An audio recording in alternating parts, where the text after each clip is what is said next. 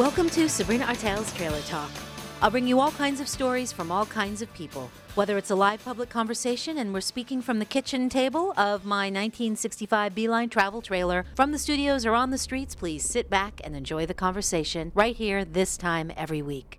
Welcome to this anniversary and birthday celebration of the Trailer Talk Project with the BeeLine camper and the portable kitchen table. The following road session is the very first Trailer Talk event from the summer of 2003 in Delaware County, New York. The talking trailer has been very busy since that time, thanks to all of you. Welcome to this Junkyard Cabaret episode of Trailer Talk, where I travel to the Roxbury Arts Center in Delaware County, New York. It was a beautiful hour drive from my home in Liberty, New York, a gorgeous summer day through the Catskill State Park, past the Papacton Reservoir farmlands, and the Round Barn. We're in the courtyard of the Roxbury Arts Group in Roxbury, New York. Tonight's show is Junkyard Cabaret, a performance event by artists Lois Weaver and Peggy Shaw.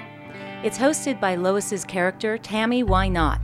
There's a world where I can go and tell my secrets to anyone. Hello, Tammy. What's out there? Well, how are you? I'm nervous because the show's going to start in a minute. Well, I know. I'm just wondering then if you could tell us where you came from to come here tonight and what this event is going to be about. Well, I've been traveling all over, because I like to travel. I don't like to stand still.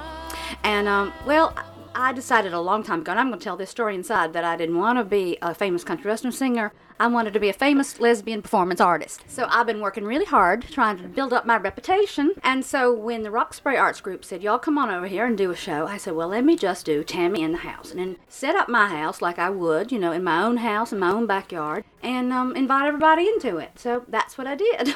Oh, well, it looks amazing in there. I see you've got a collection of so many different things, Ziploc bags with eye masks and bobby pins, and you have your bag collection, which is incredible. And I got bags from New Zealand, I got bags from Hong Kong, I got bags from Mexico, I got bags from Roanoke, Virginia, I got bags from Minneapolis, the Mall of America, everywhere. Everywhere. So what is it about junk that you are drawn to? Well, I sort of can't get away from it. I live in junk, I love junk, I collect junk, and even though I'm a traveler, I just, have to have stuff with me no matter where I go. That's why I collect bags. And I just don't like the fact that the world is getting so sort of organized and picayune. You know what I mean? Picky, picky, picky. I don't like that. I like a little bit of mess, because I think there's a lot of creativity in mess. And when you start cleaning stuff up too much, you don't get to create. And, I like a place that's got a couch in the front yard sometimes, and a place where you can hang out your laundry, and I think that's really important. Well, Tammy, thank you so much for speaking with us. I know you have to get inside to do the show, but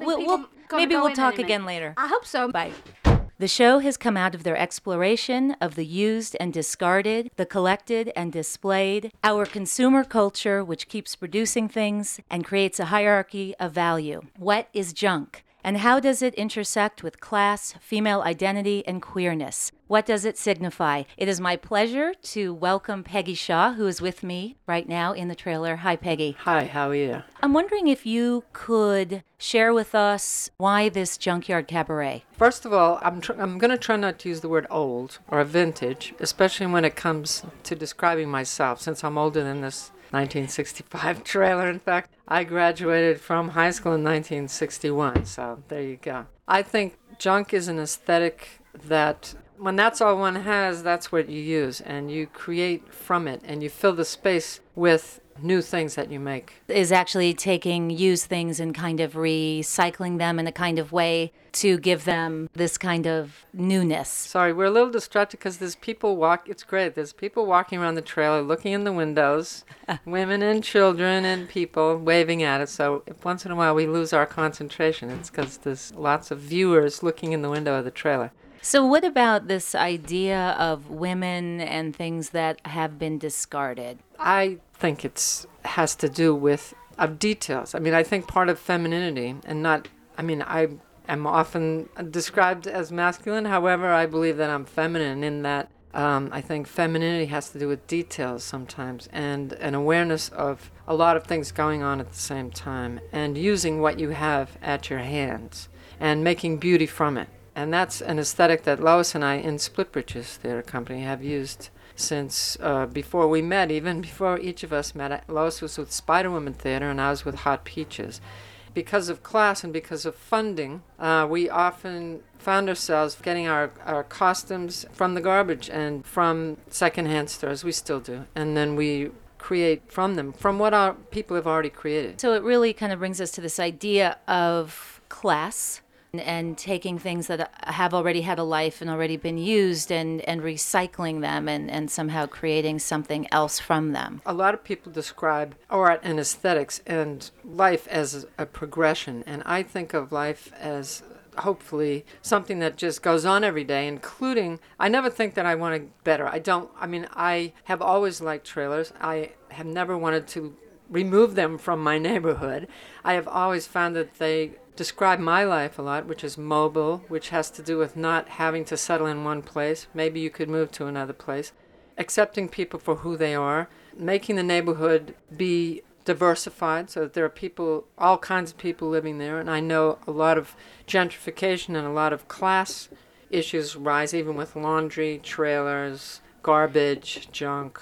Inside this art center, there are sheets hanging, there are used things, there are Ziplocs, bags filled with what some people might call trash or junk, but it's actually been saved, and there's a relationship with it. On your stage, you'll be performing To My Chagrin. This evening, you have strung up along the back of the stage old ties, and your piece also talks a lot about memory and cars and this history that you've had traveling in these automobiles. Well, a lot of time, politics and class are an interesting concept for me, and a consciousness, because cars, all of us cars are like evil, and, there's a lot of very politically correct things you're supposed to say about cars, or SUVs, or gasoline. But I have a very deep love of cars, from being working class, from shining them, from actually saving up for them for years and years, from getting them from my uncle. I love old cars. I like the smell of them. And I think of them as art, old cars. New cars I have a problem with because I find that they just get thrown away. They're not recycled. You can't open the engine and look in and fix it anymore. And your piece also really bringing up this question of femaleness or masculineness and these ideas of yourself being, like you were saying, some people might call you masculine, but... And I'm white, and I'm butch, and he's Jamaican and dark, and my grandson, and I am responsible a lot for his well-being, and he spends a lot of time with me, and I constantly have to deal with my own racism and my own passing on the information that I've learned about being masculine or about being in the world to a dual heritage, mixed-raced grandson. So the show is basically me dealing with my own racism, classism, homophobia, misogyny, those things that we all are, including myself. Thank you, Peggy. Thank you so Thanks, Sabrina. much. You're welcome. Hi, Terry. Welcome to the trailer. Thank you. I am now speaking with Terry Dame, who is the founding member and creator of the electric Junkyard Gamelan. The instruments are all recycled. They're made from objects. Could you start with telling us why?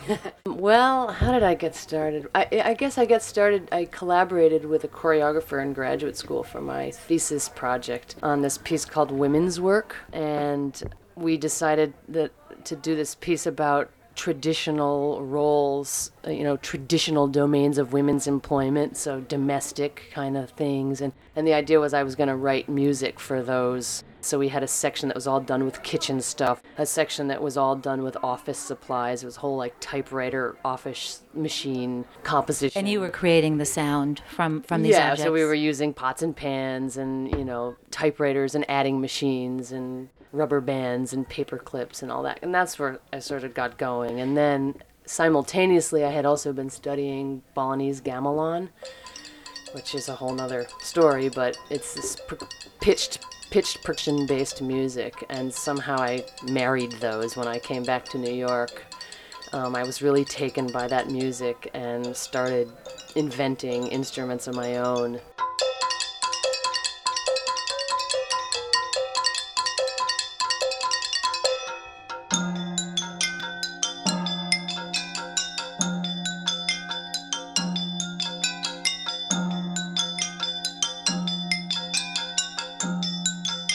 Could you describe some of the instruments that you'll be playing tonight? Sure. Well, we're going to start out with a piece called Drum and Barp. And the barp is short for an instrument called the rhubarb, which is a rubber band harp. It's basically made from coat hangers and rubber bands, and it has a pickup on it so that it's an electric instrument, and it's played with skewers. It's sort of like a zither kind of instrument. Other things we have a whole 3-octave tuned clay pot instrument we call it the clay rimba. Sort of laid out like a marimba, played with mallets, and that's... You must have fun coming up with the names for these instruments. Well, actually, one of the funny things is, I buy these clay pots at the Home Depot, so I'm like a fixture. In the midnight hour, I'm in there at the Home Depot clinking on pots with my tuner. But people are always asking me, do you work here? Like, why I would be clinking on pots in the middle of the night with a tuner if I worked there is another question, but... And then there's a variety of like percussive, things, gongs, simulated gongs made from tubs and pipes and pot lids and... And are you choosing these objects because of the sound that they make? Often because of the sound they make. I'm a regular also at Pete's Auction Barn in Jeffersonville, and I love to like go through there and find some great object that makes actually one of the instruments we're going to play also on the opening piece is this drum I put a skin over, but I don't even to this day know what it really is. It's either some kind of a filter or a sifter or a lampshade, or I don't know. It's just this metal column that made a really fantastic sounding drum. But often I find the object and then I get the idea to make something out of it. Do they often sit around for a while? Would you say you collect them? Yeah, I got a studio full of junk. Lids and springs and junk I find on the street that I think, oh, someday that'll make a great instrument. And so, yes, unfortunately, it's true. So what sort of research did you do before and during the creation of this band in terms of homemade instruments? Yeah, the gamelan is more, it inspires the compositions. The objects themselves, mostly it was from the depths of my brain. I mean, there are quite a tradition of instrument makers in the States, but a lot of them are really into like the science of, the microtones and tunings and the intervals between the tunings, and because that's really actually closely associated with gamelan. The pitch is really different in Balinese gamelan. They tune 2 partner instruments very close to each other but slightly off so that when they're played simultaneously it creates all these overtones. So I play with that a little, but I'm not so interested in like measuring the microtone. I'm more of like find something that sounds good and then use that as a basis to write a piece with, and the science. Are looking in the windows of the trailer. So that's why we're snickering. Do you remember a time prior to now searching out these instruments that you started to collect something? I wasn't so much a collector, but I was always a tinkerer. So constantly getting into trouble for taking apart my father's camera equipment and trying to put it back together. And I always liked objects, and I like to figure out how they work. And, so I haven't always been such a big collector of junk until this addiction started. Until this addiction? I think one of the first ones I built was this instrument called a citello, and it came out of, I have deep cello envy. I've always wanted to be a cellist. And so what was the root of this instrument? A 2x4.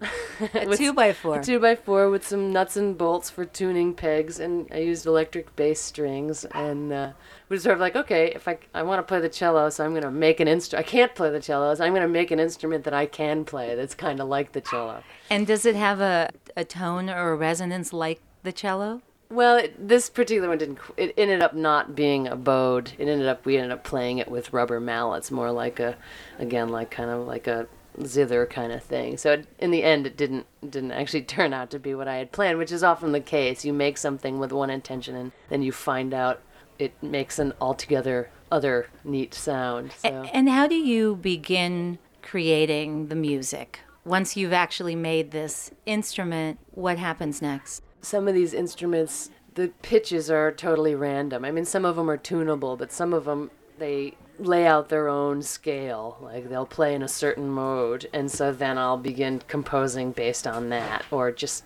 how things ring or how percussive they are. Just the qualities that the objects make themselves is such great fodder for writing that it's a really great sounding board. Because sometimes when I'm trying to write conventional music, where do you start? You have to have a seed, so it's kind of cool that there's an organic thing that's creating the seed. Right. Well, Terry, thank you so much. Thanks. So I come on in. Yeah, come on in. And the door? Yes. Okay. Oh, that was fun. That was great. And I'm speaking with Sally Willoughby. You have a piece in there called Trashy Women. I'm wondering if you could tell me about the women who have made these pieces and talk a little bit about trash and women. My favorite subjects. It's called Trashy Women, and the subtitle is From Plastic Bags to Heavy Metal, Women Who Make Art from Recycled Materials. And it actually has one woman who makes rugs from plastic bags and one woman who makes furniture from heavy metal. Well, I'm wondering if you could talk to us a bit about the history of recycling goods and how this fits into women in our culture. I think recycling has been a part of women's culture for a long time. We've been the savers and the culture makers. Well, it's this idea of somehow telling stories through these items, right? And it's kind of a continuation of this lineage, Yes, really. It is. And I think each woman in this slideshow picks a different material to do that. And I think I feel like about junk, besides the excitement of finding it and discovering it, and there's also stories that it brings from the past into their work in the present. I find that really inspiring. I started doing this slideshow because I was really interested in women who were not artists. They were not trained artists. They were self-taught artists. And then other friends of mine said, well, what about so-and-so? And what about so-and-so? And I said, well, they're trained artists, and I wasn't so interested in that. And then I started thinking that what they had in common was the recycled materials. And I find that really exciting. I feel like there's a sort of rebirth with recycled materials, that history and herstory is brought along with the old materials into the new. And so in the photographs that you're projecting on the sheet in this performance space, where did you find these photos? All over the world. There's a woman from Australia in the slideshow who many years ago, when it wasn't so easy for women to learn male skills, learned to do concrete work. And she used old shells and brought a kind of English culture to make herself feel at home, because the shell garden tradition comes right from England. I guess that's probably the furthest away. Most of the other ones are in this country. Thank you so much for speaking with us. You're welcome. Eleanor, do you want to come in and talk a bit about your film? Come on in. Yeah, just shut that door. I loved it. So Going South. Why don't you tell us a little bit about how you came up with this idea? I have had your biscuits. They are incredible. It was funny. I mean, it's all about kind of Southern stereotypes. Right. Well, I moved to Minneapolis, Minnesota from Georgia, and I encountered incredible prejudice towards the South, and on a daily basis. So I felt like I needed to take that on a little bit. And it's surprising, because living in the South, you don't realize how the rest of the country perceives. Most of it's through what people get off of television. So this little piece was kind of a combination of different parts of my identity as a Southerner, as a butch dyke, as someone who likes to cook. It's kind of mashed it all together. Well, that's what was so funny about the film, of course, is that when we finally see you, we see a butch lesbian who's, making these biscuits. So once again, you're kind of dealing with stereotypes. What was the process of making this piece like? Well, it was, some of it started from images. The laundry line was, definitely started as a visual image. Some of it started as just things that people say to me. I kept a log. So a lot of the opening stuff is stuff that people said to me. So it is. And so then did you script that and have people say? I did. I scripted it and shot it. Could you give us a couple of examples even of some of these things that people assume about the South? I mean, the big ones are, that it's more racist than anywhere else in the country, which, having moved to Minneapolis, which is the fourth most segregated city in the United States. Oh, it is an odd perception from people who live there. Not to say that there isn't racism. I think there is everywhere in this country, and it's institutionalized. But just the preoccupation with that is very intense. Also, just the idea that everyone is either, lives in a mansion with columns or a trailer. Is trailer trash. One or the other. Yeah. I'm originally from Texas, then moved to the West Coast, so it was very, very funny to watch your film because it's very true. People have huge assumptions. But also the twist was so great in this piece because you are also dealing with queerness, you're dealing with butch femme. What are some thoughts on this? I don't even want to put any words into your mouth, about what you were exploring. Just that you can't, we tend to try to make everything into these little separate categories, like a Southerner or that you're queer.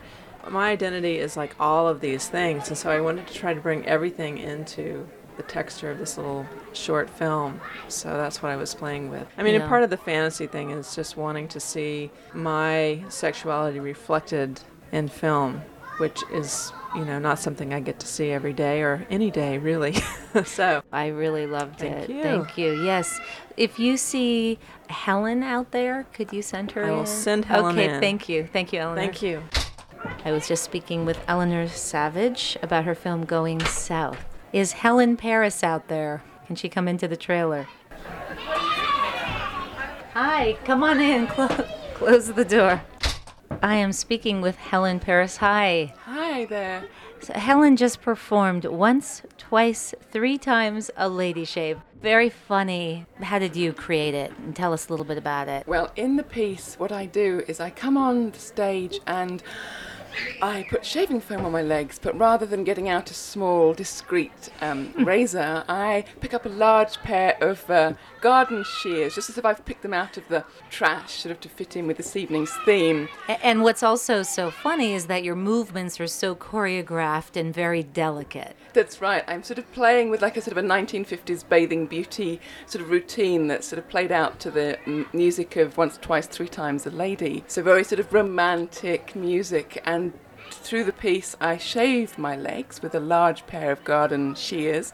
That's what they're called in Britain. It translates, doesn't it, garden shears? Yes, we call them the same thing here. So the large pair They're huge, they look dangerous, and they're quite sharp. They were recently purchased, only 2 days old, so they have a good blade. It's definitely a close shave that I get. So what are you exploring with this piece? What I was looking at was just sort of a little bit tongue-in-cheek, but with the absurdity, I think, of feminine stereotyping, how we're told we have to be, in order to be beautiful, and so the idea of shaving our legs, shaving our armpits, this sort of idea. So I wanted to play with that little bit of sort of comedy. The piece is quite comedic, but there is an underlying seriousness. There's that issue of how women need to just allow themselves to have their own beauty, and not feel they have to fit into stereotypes and get rid of the way their body really is and really looks and really feels and really smells. So that was sort of the essence I was looking at. The essence of it is what women do in order to kind of conform to these beauty standards. That's exactly it, yeah, that's right. So I understand that you are currently touring in the States, and it's an exploration of smell, and it's called On the Scent. That's right. It's a piece that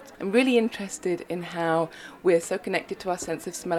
I don't think we value it or think about it as much as maybe sight or hearing, but so many of our memories and our emotions are connected to smell. So within the piece, exploring the connections between smell and memory, and how different smells can suddenly trigger memories and transport you back through time, through space, to when you were standing in your grandmother's kitchen, when you were 5 years old. And we're exploring that, and the piece takes place not in a theatre setting or a gallery setting, but actually in people's houses, because your own house has a very particular smell that you're not really aware of, but you might go away on holiday and you come back and you're aware of the smell of your house. So we're interested in that, and how smell is very much associated to home and to place and to identity. And are you doing this in Europe as well as the United States? Yes, it had its premiere in London, and now it's coming to New York, and after that We are going to Toronto in Canada, and we're taking it to Porto Alegre in Brazil, and then after that, next year we're going to China and to Australia. So it'll be really interesting because part of the performance also has an interview with the audience members and asks them about their sense of smell. So I'm interested in how, as we travel around the world asking these questions about smell, the similarities that someone in Brazil might have that maybe someone in New York has. You know, maybe it's just the same thing or same memory is triggered. So I'm interested in the similarities and the differences that are going to come up. What room in the house do you do the performance in? I'm in the bedroom. In the bedroom. So is it usually a very small audience then? It's very small. It's 2 at a time. So it's not really a big box office draw, this show. But I like 2 at a time because it's very much like guests coming into a house. And it's also, there's a very much an intimacy about it. And I think it's quite full on for an audience, but also the audience feedback is very strong and where they feel that they've had a very personal sort of emotive experience, which is we're talking about with smell anyway. Well, thank you so much for sharing that with us. Thank you for letting me into your trailer. You're welcome. I'm wondering if you can find Leslie Hill. I should go on the scent of her. See if you can find her that way. Or I see here one of the musicians from the Electric. If you'd like to come in. Yeah, come on in. How you doing? Hi, I'm great. If you can sit in front I can sit here. of the mic. Please introduce yourself. All right, my name is Jules A. I'm the token male of the group for Junkyard Cabaret. In addition to playing, you also were singing and you were doing a kind of a rap. Yeah, I do some MC. I do a lot of things. I play the accordion, I do some hip-hop, and I got into, ever since I moved to New York City 3 years ago, I was always writing rhymes sitting on the train. Do you have any kind of stories about collecting things or junk or those sorts of things? Anything that... Actually, yes. My apartment is full of many things. I like to pick up flyers wherever I go, either off the ground or off of the various stores I might go into. If someone's advertising something, I'll put those and post them on my wall and make sort of a little montage of flyers from over the years. And I also take packaging. I like to save packaging from various things that I buy and put those on the wall and make sculptures out of them. What determines what flyer or what part of a package that you're actually going to save to use to make something out of it? It just has to catch my eye or have I'm really into numbers, so if there's a date that really catches my attention, my mother has noticed that I like the number 6, so there's a lot of 6s, sometimes 7, 3. With the rapping, when did you start doing it? And when I went to college, I started studying philosophy, and so I wanted to figure out a way of making speech and words musical, rhythmical, and so I started studying hip-hop. I mean, I was into it as a kid growing up. I was a kid of the 80s and 90s, so hip-hop was there. As I started mixing spoken word with my own music, which was pretty out there to begin with, I started mixing in hip-hop a little bit, and then when I moved to New York and was on the trains all the time, all I would do is just start writing rhymes, and that slowly evolved into what I do now. Thank you. Thank you very much. You're welcome. This is Trailer Talk with Sabrina Artel. I was speaking with the creators and artists of the Junkyard Cabaret on Saturday, July 26th from the Roxbury Art Center in Roxbury, New York. From the kitchen table out on the road, I'm Sabrina Artel. You've been listening to the anniversary edition of the very first Trailer Talk in Delaware County, New York. Happy birthday, Little BeeLine and Trailer Talk. To find out more about the Roxbury Arts Group, please go to www.roxburyartsgroup.org. For Peggy Shaw and Lois Weaver, please go to splitbritches.com. For Terry Dame, terrydame.com. Helen Paris, placelessness.com. And Jules A, squeezerock.com. A very special thanks to Peggy and Lois for making this possible, and for Judy Rosen, who came to my house with her pickup truck, showed me how to hook the trailer up, and drove the trailer for that very first Trailer Talk in Delaware County, New York. If you'd like to reach me, please contact me at trailertalk@gmail.com.